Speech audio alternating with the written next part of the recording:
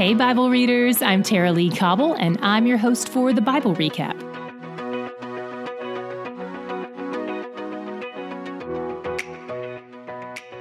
This 3-chapter section is called the Sermon on the Mount, and it's the most famous sermon Jesus preached. It is meaty. I'm not going to recap every detail. I'm just going to lean into some things that might help with grasping deeper meanings or themes. Let's get to it. Jesus sits down on the rolling hillside around the Sea of Galilee, surrounded by his disciples, and teaches them what life in the upside-down kingdom of God looks like. The launching point of the sermon is a list of 8 blessings granted to God's people, except much of what he says doesn't sound like blessing at all. Lots of scholars believe these 8 Beatitudes at the start of chapter 5 are actually not just a list. They're cumulative, like a building he's constructing, and that this first blessing is the foundation of everything else he says in the sermon. Here's why. It all starts out with poverty of spirit. It all starts with recognizing that we're spiritually poor. We have nothing to offer God, no reason for him to choose us or love us.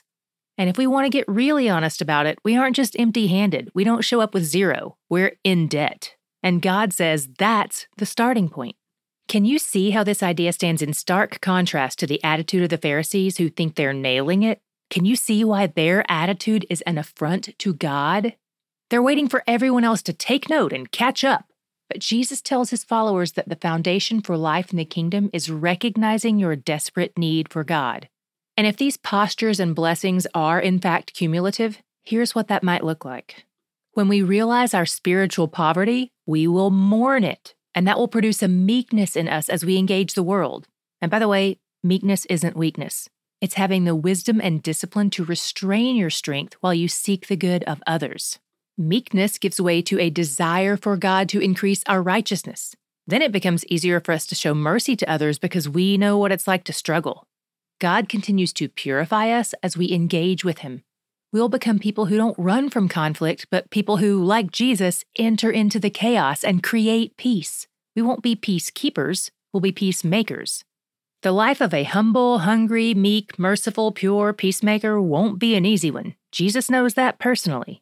But despite trials, it'll be the most joyful life you can imagine, especially because it doesn't end when the end comes. The best reward is still ahead.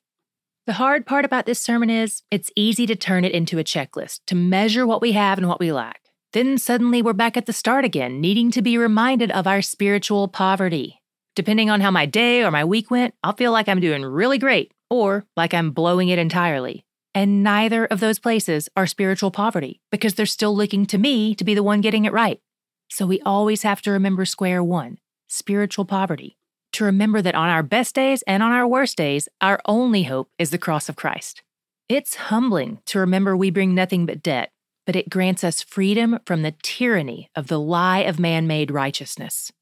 One of the other ways this is all upside down and counterintuitive is because Jesus doesn't say, look, you're never going to be able to earn your own righteousness, so we're going to lower the bar. You can pretty much do whatever you want, and God will be okay with it because he's a God of love. Nope. Instead, he points out that God isn't just after right actions, he's after a right heart.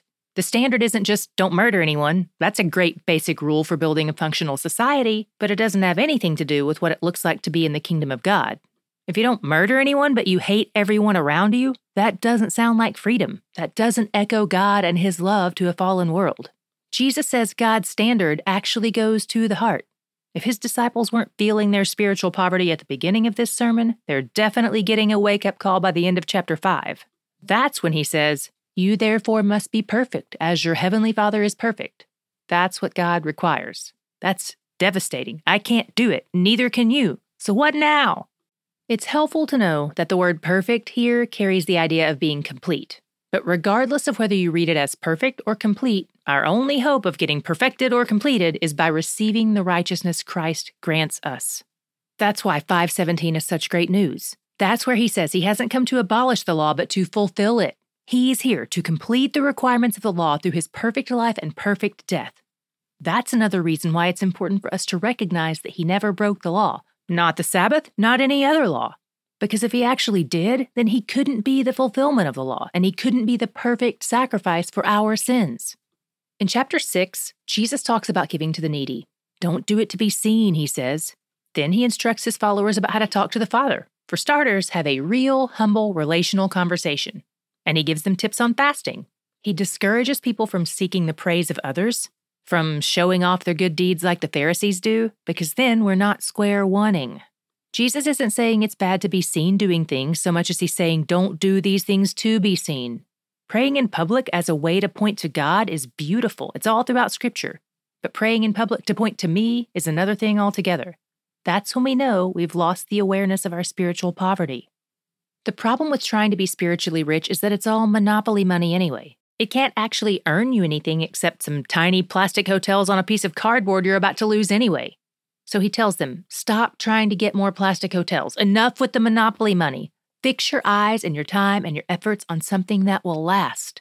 In 6:21, he says it like this: where your treasure is, there your heart will be also. Heart follows treasure.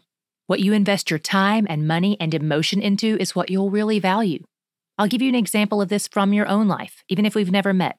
I'm guessing that by spending 20 to 30 minutes of each day fixing your eyes on God's Word in your reading and fixing your mind on His kingdom through listening to this podcast, you've probably seen your love for Him increase, right? Especially if you've been with us since day one in the Old Testament. That's a lot of investment, and He's been at work in you and all the time you've invested in this, paying big dividends in your heart. He says if we really start to value the eternal things above all else, then our concerns about the temporary things will be displaced. Jesus is likely talking to a group of people who are legitimately poor, and he speaks to their very real concerns with reminders of who their Father is. He says it's very normal for people who don't know God and don't have Him as their Father to be concerned about things like food and clothes. But for God's kids, Jesus says, remember how much the Father loves you. Remember how He values you above everything else He's created. That should free your heart up to focus on the things that matter instead of the things that are temporary. As long as you're focused on those fleeting things, you'll be filled with fear. And fear usurps your allegiance to God's kingdom because it never stops demanding your attention. Instead, remember who your Father is. He's providing for you. In chapter 7, we hit a section that can seem contradictory. In verses 1 through 5, Jesus tells us not to judge others, but then in verses 15 through 20, he seems to be telling us to judge others. That's the section where he basically says to be fruit inspectors, to discern whether someone is bearing healthy or diseased fruit. There are a few things that are helpful in understanding what Jesus is communicating here. First, Scripture establishes that God is the judge of all mankind.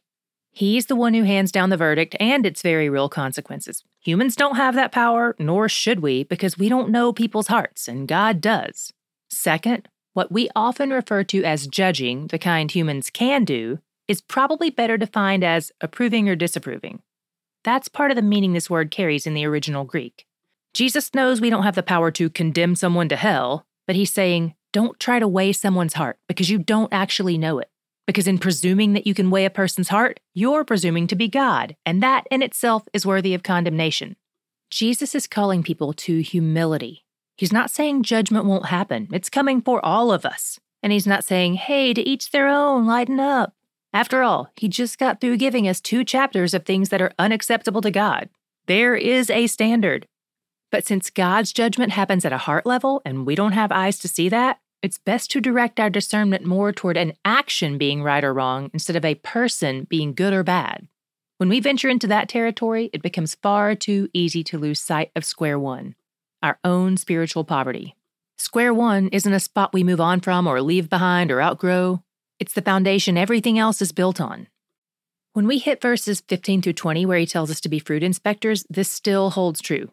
We inspect fruit. We can't see the roots, and we aren't the one who chops the tree down. But we need to be discerning because we don't want to eat the fruit if it's bad. And in the big farmer's market of religious teachers and spiritual gurus, there's a lot of rotten fruit. It might look glossy on the outside, but if it doesn't measure up to Scripture, it's full of worms. By the way, we'll link to a very helpful article on this in the show notes. It shows a much broader scope of Scripture's teaching on this topic than we have time to cover. My God shot was in 5:16. It says, let your light shine before others so that they may see your good works and give glory to your Father who is in heaven. Along with everything else we read today, this passage directs our eyes off of ourselves. It humbles us real good because the point of our good works is to glorify God, not us. But then we have to ask, why would God want to get glory for something he didn't do, something I'm doing?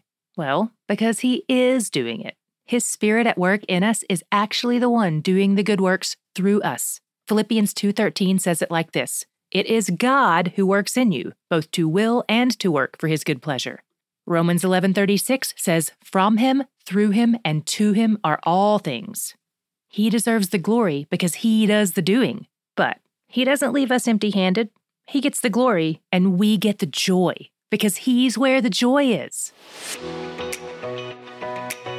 It's official. We are moving. Not our office. We don't even have one of those because thanks to the internet, but we are moving support platforms. So if you are a recaptain, you're going to want to pay close attention to this announcement. And by the way, for all our new friends here at TBR, the recaptains are the people in our TBR family who support us monthly and get great perks in exchange for it.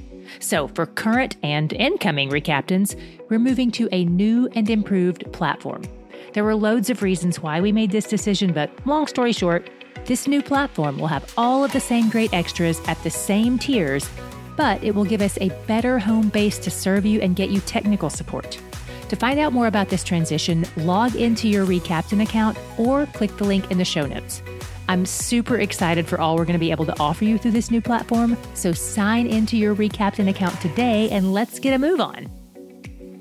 We have a brand new exciting trip giveaway, and I think you're definitely going to want to enter. Sign up to win a trip with me to the Museum of the Bible in Washington, D.C. for you and a friend November 1st through 3rd.